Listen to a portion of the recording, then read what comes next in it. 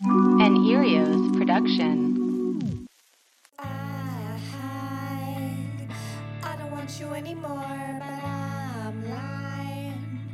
I wish that you were here and This is the Cardamom Pod, Kajal Magazine's culture podcast, hosted by me, Nadia Agrawal, and made in partnership with Erios Network.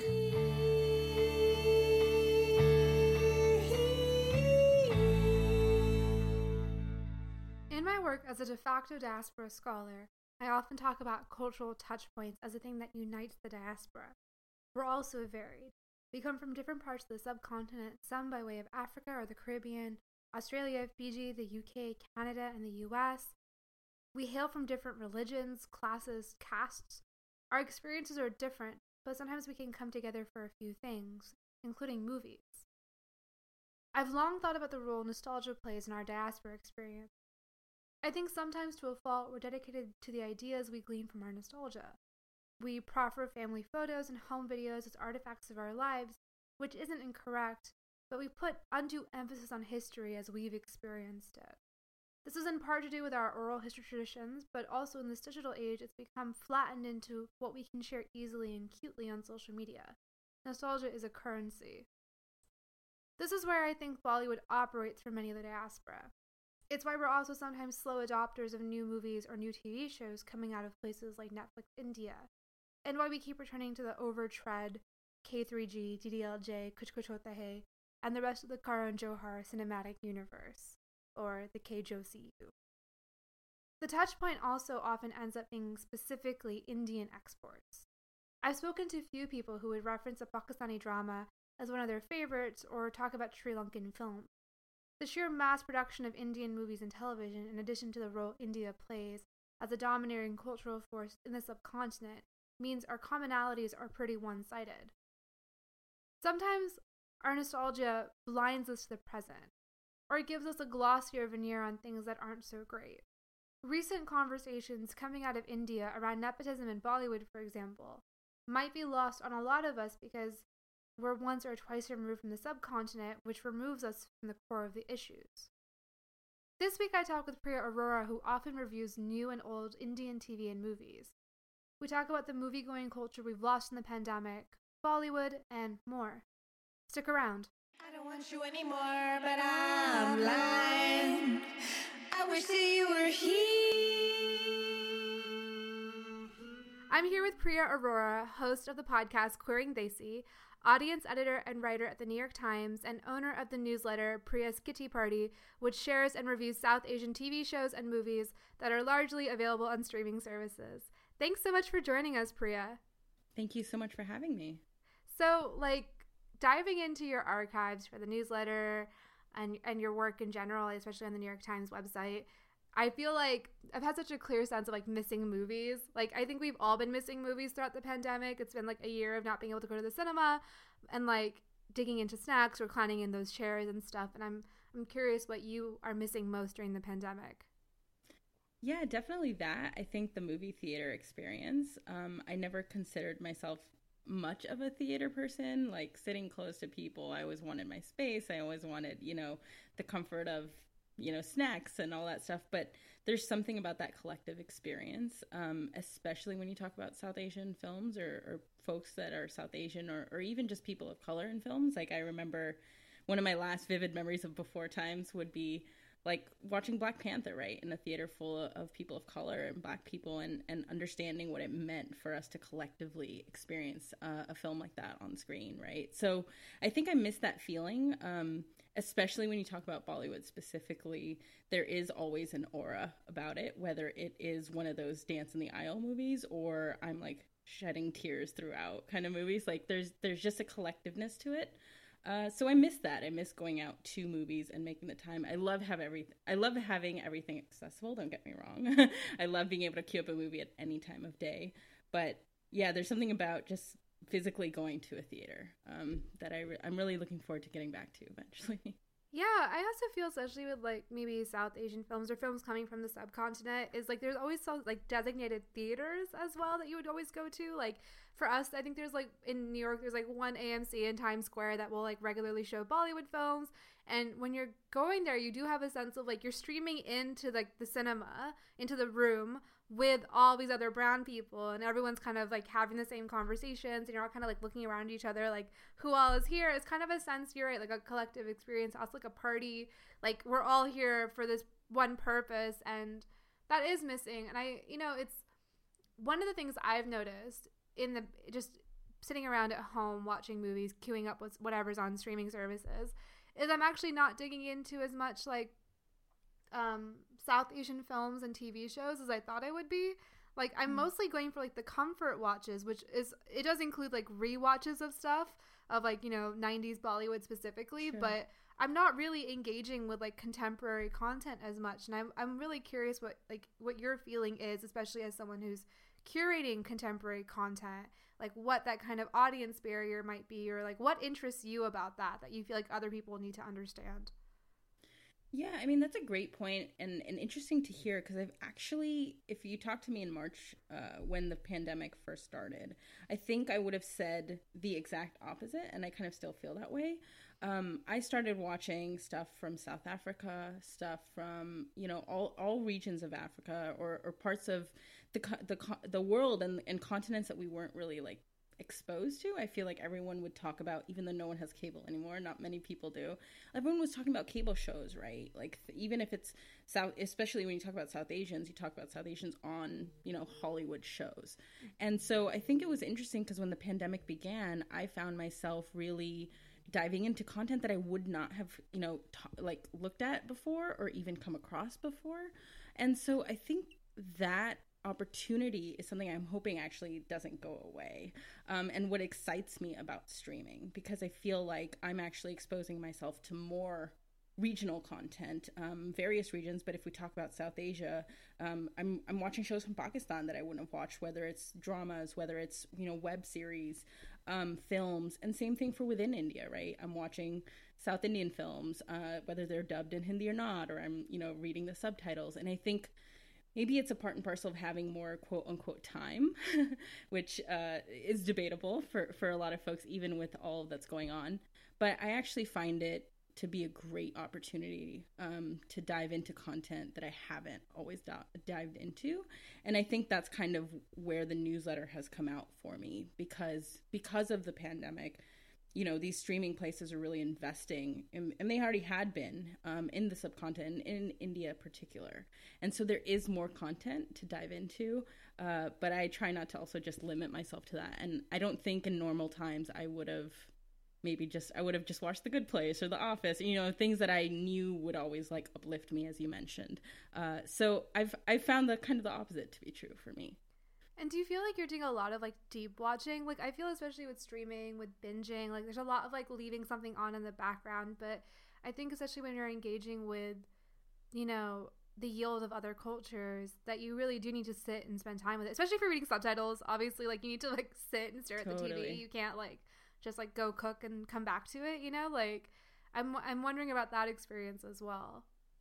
Yeah, I think, I have that struggle too. I think when I have to watch something that I want to pay attention to, and I have to be in a certain frame of mind, and that may mean that I don't get to it for a while. So I definitely have like comfort watches and rewatches where I can turn to something familiar. I think the troubling thing for me personally with Bollywood stuff, and I know so many can relate to this, is that a lot of the stuff is just so much better in your mind.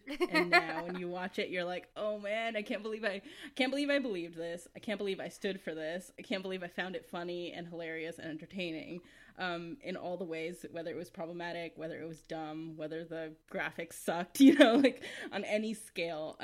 So I find that the background watches are actually better for those, so that I don't get incensed all This the is time. specifically about Karan Johar, right? We're just talking about K3G and Kaho Naho and the kind of like the drivel of like the 90s Y2K period. Yeah, I get you. I understand. Look, he is a repeat offender, but I must say it's kind of all of them. Like if you branch outside, like anything Salman Khan and Sanjay Dutt were doing, anything Karishma Kapoor was in, anything Govinda was in, like all these, in their own times, great actors, right? Like you remember them being so much better and funnier. Right. Like, You know, what I realized though is like the iconic stuff does rise to the top, right? Like I am still completely like I'm still completely in love with the Chinari Chinari music video, partially because it's filmed entirely in San Francisco, which is near where I grew up, but like it's also iconic. Like it's such a specific, I don't know, I find myself revisiting like the certain peaks, I think, of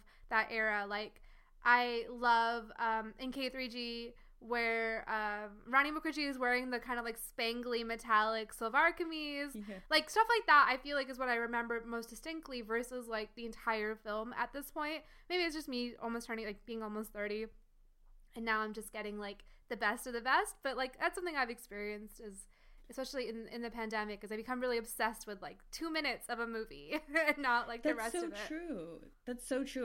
My wife and I we just kind of completed it, but we had this like after we're done with the background watches, we wanted to return to stuff that not only felt good and reminiscent, not the newer stuff, but something that was just beautiful to watch and songs that were iconic. And so we did like a Sanjay Leela Bhansali marathon over a few weeks. So we just did like all his films, and just from the music and the God. And like you're just Bhansali fucks, you know, like yeah. that shit is just so good. It touches you everywhere. It's so nice. Right. And so just admiring the sets, the costume, you know, so I think I try to balance that, right? So I might revisit something that's problematic, but then I might also appreciate like some of the more iconic things, like you're saying, or films that do hold up, or because they're not based in the same patriarchal, homophobic, Islamophobic kind of just that genre of content.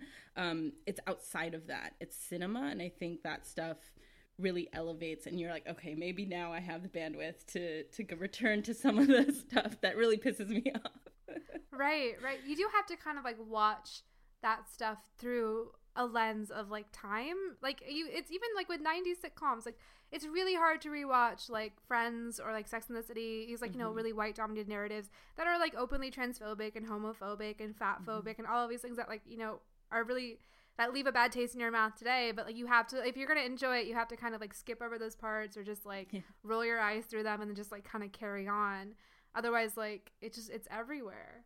That's yeah. I think one of the things that I like the most about your newsletter is that you address like feelings head on. I mean, like you don't stray from direct conversations about what representation means and how it fails often. I think it's really easy to get caught up in the whole representation is good always conversation, but I think your writing never really takes that approach. I'm thinking especially about like your recent White Tiger missive, comparing it to the Long Shadow cast by Slumdog Millionaire. I feel like your takes are always very measured, like you're just having a chat with a friend and you're recommending a movie, though of course like your recommendations have a lot more detail, they're a lot more dexterous than a kind of like group chat movie rec. But I still feel like there's like that sense of like holding things to the light, you know, and really and taking care of like what is it trying to do and what is it trying to achieve. And I'm really like curious about the sort of the beginning of your newsletter, if you really thought that you were going to go into it with those conversations, if you were going to have that time to do that. Yeah, you know, not really. Thank you for all of that. I think I don't think of it that way, so it's nice to hear. It is just me kind of chatting with a friend. It's like the friend is all of you who read it. Yeah, I kind of went into it for my own reasons. I felt like, you know, there's all this talk about representation, and I'm sure there are other newsletters in the Substack era that address it. But I think for me, I feel, as someone who was born here, I often feel like, this is cliche, so I'm sorry, but I often feel like I'm not American enough and not Desi enough or not Indian enough. And so all of that aside, I feel kind of like an anomaly because I'm someone who watches things like Indian Idol or India's Got Talent or, you know, all these Indian reality shows or Hindi reality shows just for fun. I have Bollywood posters in my room. I have collected those since I was a kid. Bollywood and Indian cinema and shows have been a really big part of who I am. And in the current era, I felt like there was a gap in a hybrid of the two. You know, there are South Asians in Hollywood who are doing great work, who have for many years, who are not Priyanka Chopra and Mindy Kaling.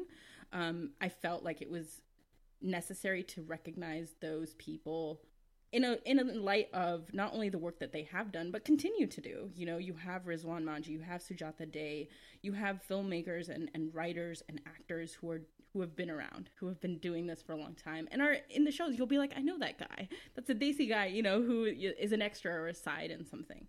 But then you also have India, where streaming platforms are really investing millions and millions of dollars to create original content. And when they do that, they're not doing it only for an Indian audience. Yes, it's 1 billion plus people, but they are aware of the globalness of their platforms, right? We can watch a Money Heist, or we can watch like Narcos, and we are starting to, as an audience, delve into, you know, cultures and languages and shows that we wouldn't typically watch or be exposed to. And so from that lens, for Netflix, for Amazon, for Hotstar, investing in India is kind of a global, you know, investment for them. They're cashing in on the fact that diaspora audiences are nostalgic, but also more woke and demanding more original and in-depth and empathetic narratives than what we've seen from the continent. So all of that said, like, I felt like there was a gap for someone like me, who straddles both spheres, who wants to know what's happening in Hollywood, but also wants to know what's happening in Bollywood. And the biggest thing for me during the pandemic was every other week there are South Asian shows, whether here or whether in India, that are releasing, and I have no idea where, when, how, what they're about. And I'm kind of piecemealing for myself the trailers, the cast, where it comes from, what they're doing. And so the newsletter was really born of this need for, like, bringing that all together. I think for me, one of my favorite parts of doing that every week is the last part, which goes into what's coming soon. And I get to bring in trailers. I get to tell you a little bit about the show. And it kind of, and this week's too, like it tells me that, like, I'm wrapping in so many different ties of like there's a trailer I'm going to be putting in the next one that's like it's a Nigerian Netflix film that has a South Asian actor in it. Oh yeah, right? So, I like, saw this one. yes, the like rom-com, yeah, two families yeah, coming together. Yeah, right. So like I feel like in a global streaming world, South Asian content is now changing in what it means, and so we can't just limit ourselves to one continent or one area. And so that's kind of how I started it. To go back to your question and like kind of delving into each one, it's not how I saw it. And if you go back to my early newsletters, the reviews or the recommendations I gave were a little simpler. I'm trying to go deeper now into each film or a handful that I do. In the starting, I would review maybe 3 films a week, and now I'm focusing on just 1 or 2 and trying to really go deeper. Part of that is developing my own voice and really digging into why I'm watching this and thinking critically about it. But part of that is just to be able to lend that space, right? Like we don't have to, just because there's a large quantity of stuff streaming doesn't mean that we can watch everything or that everything is watchable, right? So if I can give folks like, hey, this is skippable, I'll give you a paragraph, but this is really, you should think critically about this, here's 10 paragraphs, then I'm okay with that kind of format. Yeah, you know, this is something that I've experienced, or this is something, I want to say this is a bit of like talking shop for us, because actually I have a column coming out soon in Catapult where I look closely at diaspora films. So films about and by the South Asian diaspora. So of course I start with like Bend It Like Beckham, and then I go into sort of stranger territory, like with Where's the Party Yar, picking up Mississippi Masala, which is a classic that a lot of people still don't really know about. Like looking at these films, and the question is always, why am I watching this? Why is this a story worth telling? And I find that to be such a compelling starting point that everything else feels sort of secondary. But there's so many ways you can go from that initial question of like, what is this about?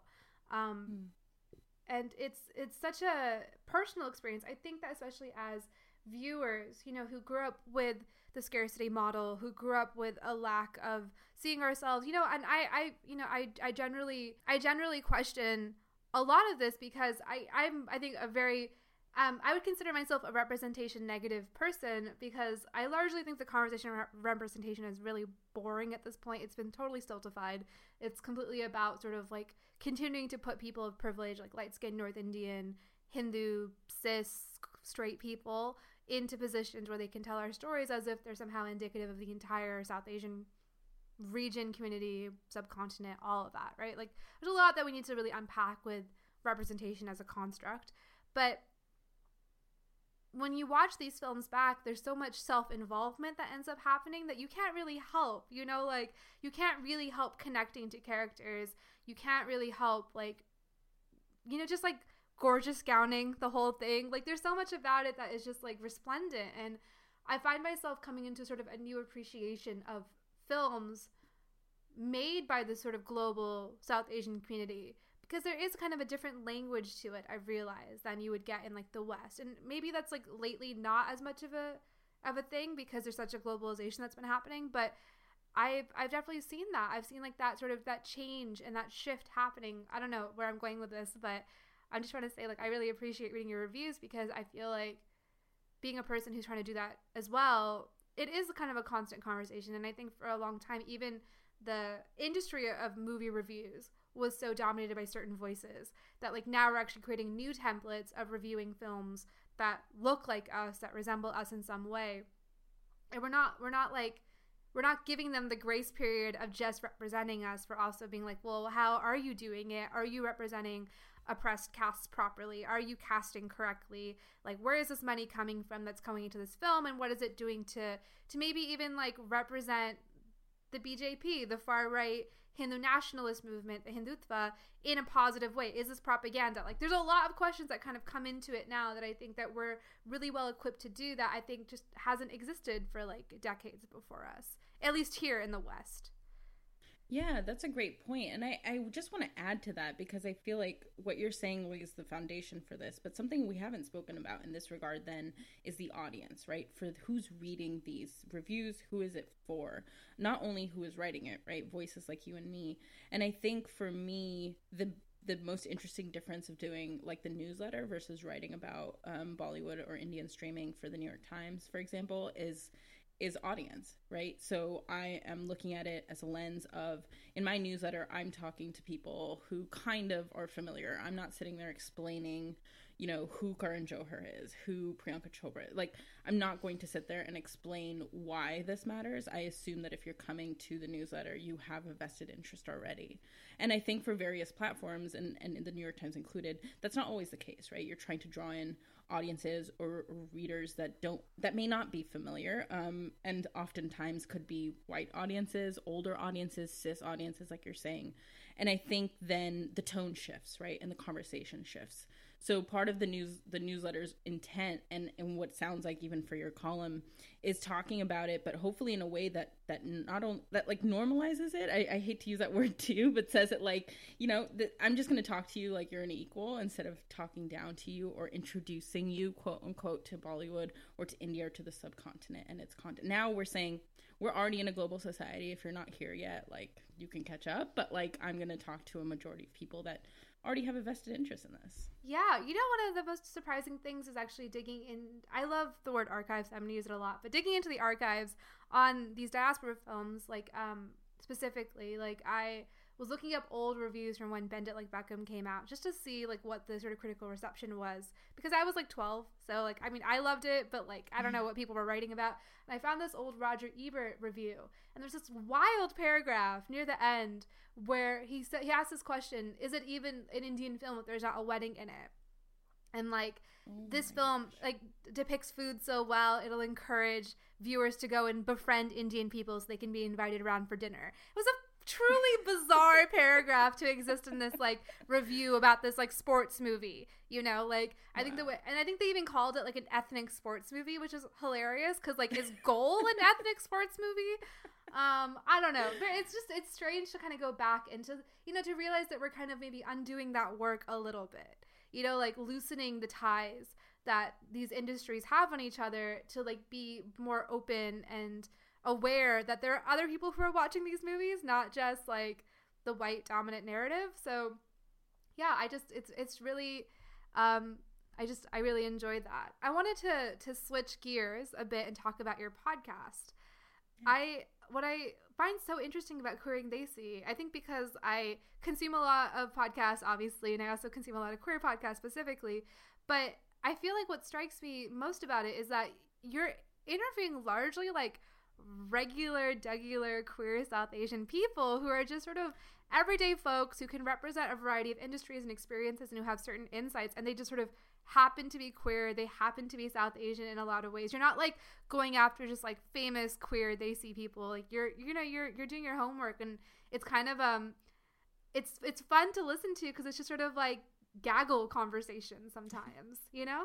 You might sense a theme now that you say it like that, between my newsletter and that I'm literally just talking to my friends all the time. No, yeah. And honestly, I'm glad you caught on to that, because that was largely one of the main reasons I started this, and the format too, right? Podcasts at the time that I started it were booming, but there's something about hearing someone tell their story in their own words, hearing their voice, hearing their diction, hearing their emphasis.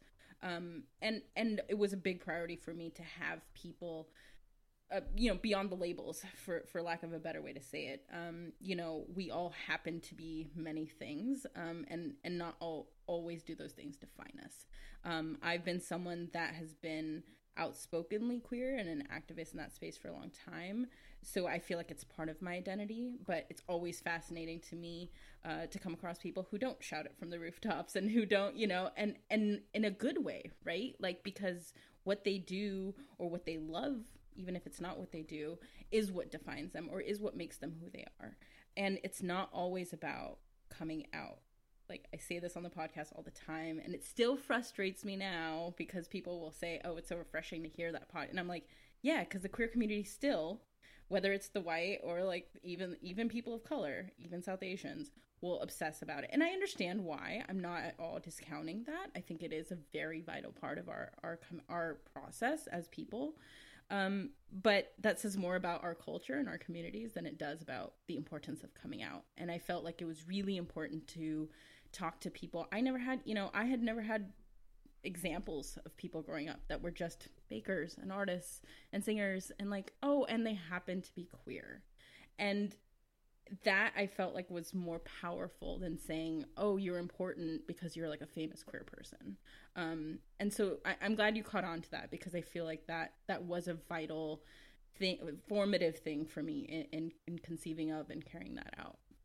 Yeah, I mean, I love we talk about podcasts often as sort of these like pockets of the internet, these like warm spaces that you can just sort of occupy for a bit, where you get to be part of these conversations that maybe you wish you were having or that you have had, and there's something really lovely and familiar about it. And I feel like Queering Desi really fits into that space, especially when like I think we're living in probably the most diverse and the widest sort of podcast landscape, in terms of like what kinds of stories are being told and who's running these podcasts and all of that, which is like, it's truly being open to so many conversations at once, and which is a lot. Sometimes it's often overwhelming, but it's also like a very privileged existence, I think. Like, I mean, I think a lot of us have a story of like growing up in a place without a lot of South Asian people, and like what that felt like, the sense of isolation that comes with. And like, I mean, at this point it's like it's like an overtrod story in a lot of ways. Even if you grow up in communities or grow up in spaces where you actually had access to a large South Asian community, you might still not have felt fully included because like of your particular set of labels or where your family specifically from or what caste you occupy or what religion you practice. Like, we can be a very isolating community even within ourselves.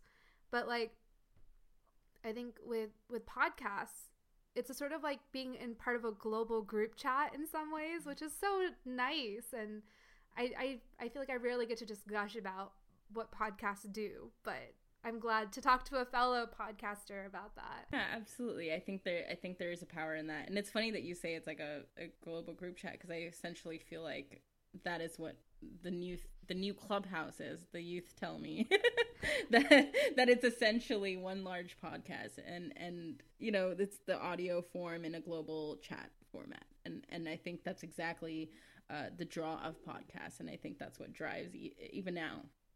Yeah, it's kind of one of those things where I think a lot of times people love to like lump like Asian podcasts together, podcasts with like Black voices together, all of those things. Like, we kind of like to like kind of group ourselves up in these cliques, but I feel like in a lot of ways those identity labels are something that you kind of leave at the door. It's like you come into the space and like maybe you're interested in it because it represents you to some degree, but like that's kind of like you get over that in the first like 5 minutes of the conversation, and then you move on, and then it's just like it's just like all these touch points, you know? So anyway, it's been so lovely having this chat with you, Priya. It's been such a long time coming. I'm glad that we got to do this very special Cardamom Pod Queering They See crossover.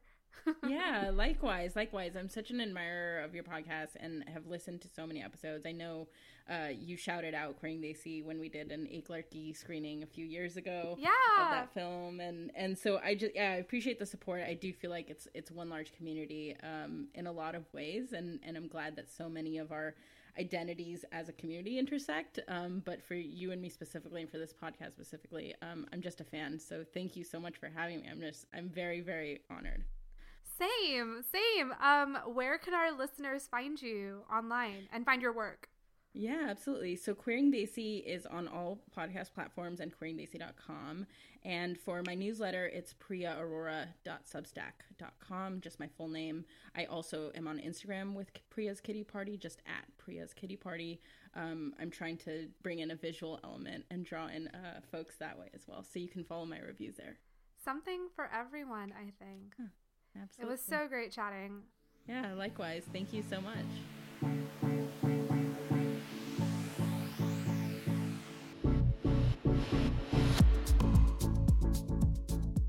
The Cardamom Pod is made by Kajal Magazine in partnership with Erios Network. Aziz Adib is our producer with help from Jivika Verma. Our music is by Tasneem from their EP, Just Before the World Ends. Until next time, keep an eye out for evil eyes.